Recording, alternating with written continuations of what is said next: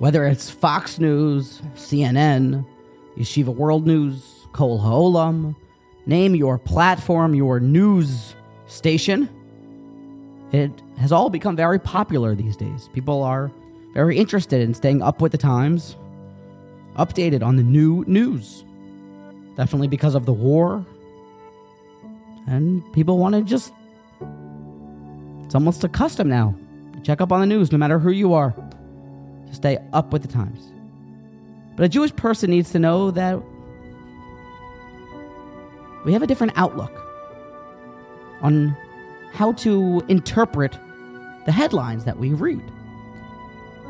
See, we're told at the end of last week's parsha that after these things, Yosef had been thrown into the slammer, accused wrongly of impropriety, accused of acting inappropriately with Eshes, Potiphar. And after these things, Torah continues to tell us the next story, the next headline of CNN or Fox News, or about how there was a popular person who was the Sar HaMashkim. There was a bit of a scandal with a fly in some wine. There was some baker who was the Sar Oifim, and he also was thrown into jail. And the headlines were then all scandalous about these two popular folks.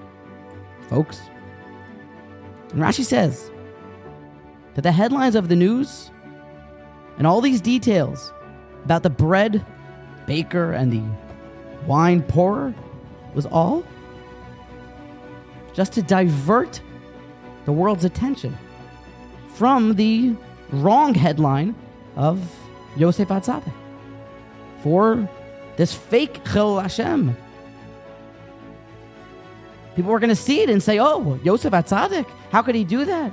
The headline, not true.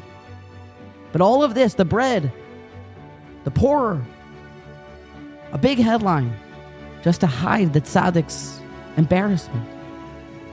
Hashem runs every single headline, it seems, and the habota v'hashkafa should be acheres lagamri, our outlook, our stance, our point of view on the headlines that we read. We need to know that there's something much greater running them, and that there's a cheshbon that goes 1,000,000 points deep, that's infinite, and we don't always understand it.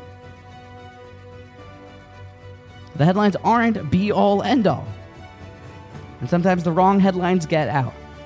But for us, we should always look with a depth, with a discerning eagle eye, the Jewish outlook, with a Torah outlook on all the news that we see. Because Hashem speaks to us in these messages through the news.